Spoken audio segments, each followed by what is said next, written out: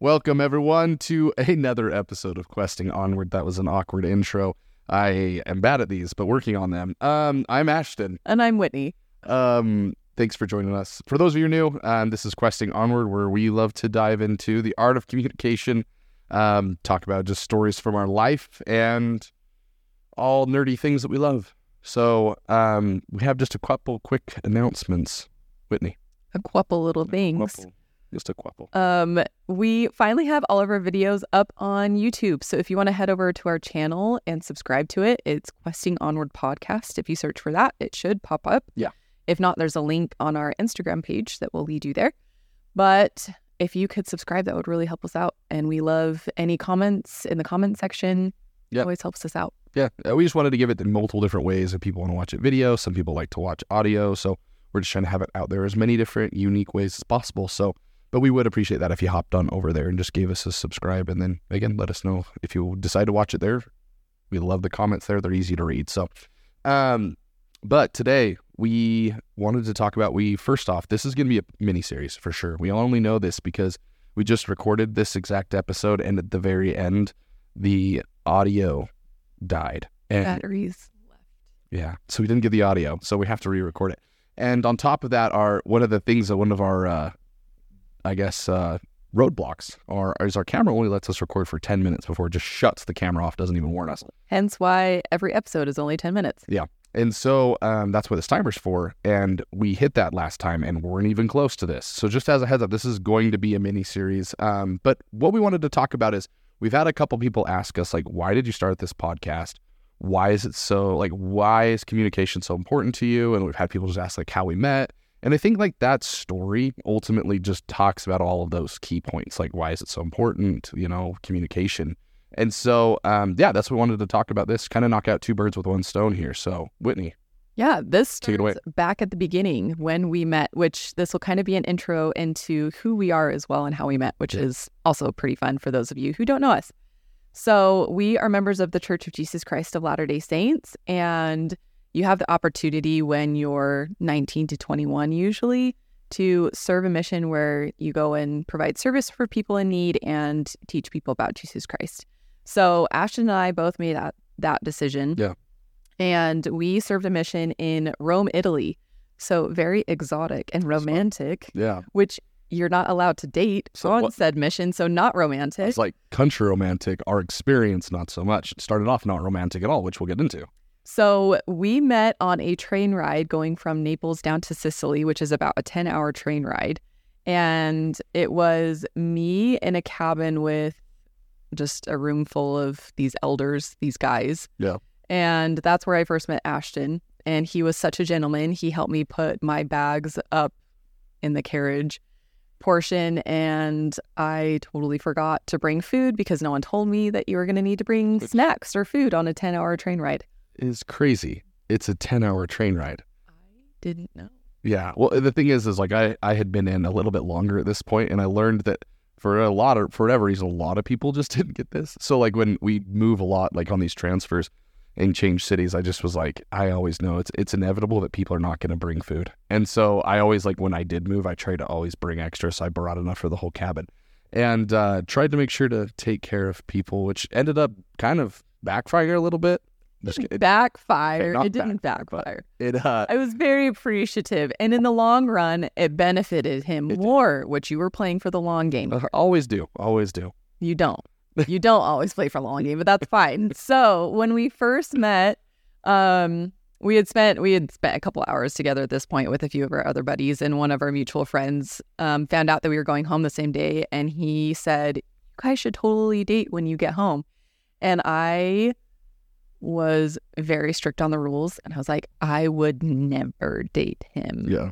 Very passionately. I was it hurt. very passionate about how much I was not going to date him when I got home. Yeah, and it hurt because, like, here I am, like I feel like I'm like, man, I'm a good guy. Like, I'm obviously not trying to hit on her at all, but I was just like, ow, you don't even know me. Like, what is that about? Like, throwing shots and you don't even know who I am.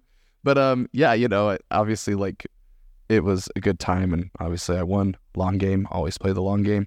But yeah, it was a fun experience to like have that. I remember like at that moment, I will say this, at that point in my life, up to that point, I had never, ever, ever, ever like knew what type of girl I wanted to meet. But the second I met her on this train ride and like watched her, I was like, I remember like a distinct moment switching where I was like, this is a girl I want to marry. Like not her, but like that idea. I didn't even think at the time it was like an option to date her.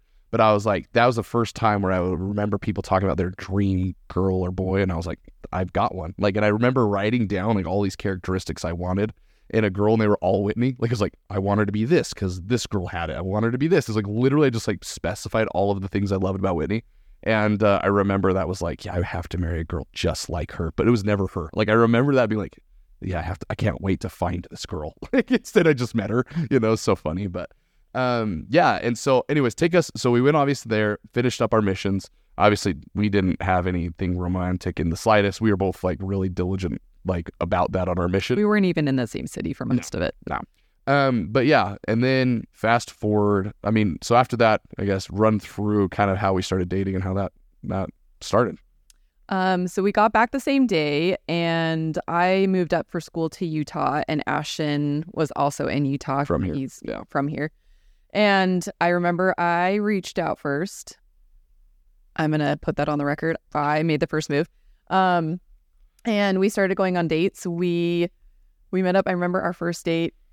My roommates told me to go to Cubby's, and I went to Chubby's instead, which Ashton thought I was going to kill him. But listen, Chubby's is a great restaurant. Turns out it's phenomenal. We had no idea. But like, I remember because I was just moved there, and Whitney's like, I knew that she had lived there the year before.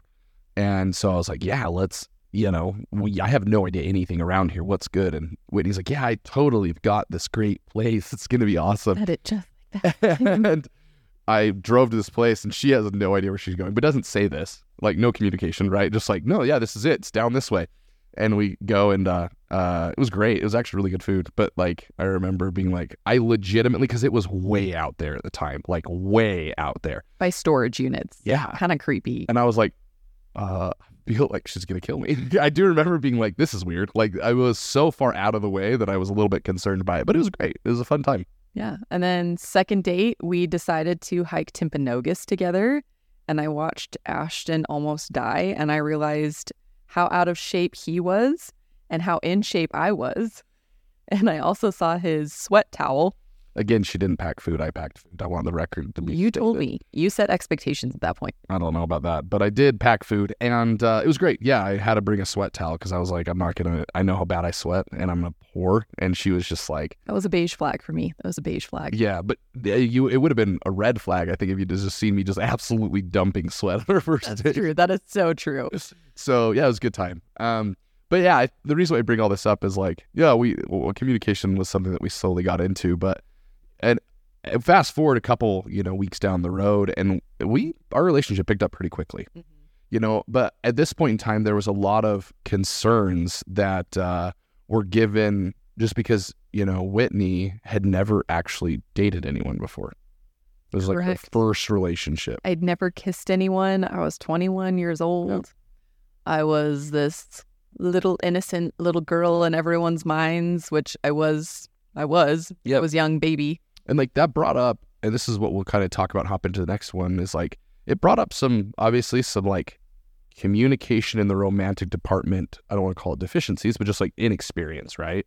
And so, we had to learn and kind of work through that together, both in her family, or like our family and friends and stuff. So yeah, we'll talk about that going into the next episode here. And again, this will probably like a part 2-3 series here, just because there's a lot of funny times and just, it's something we're passionate about. We want to share why we're so passionate about it. So tune in next week, or we may even just release these all at once because we're just going to back-to-back record these things real quick. But thanks. We appreciate it, guys.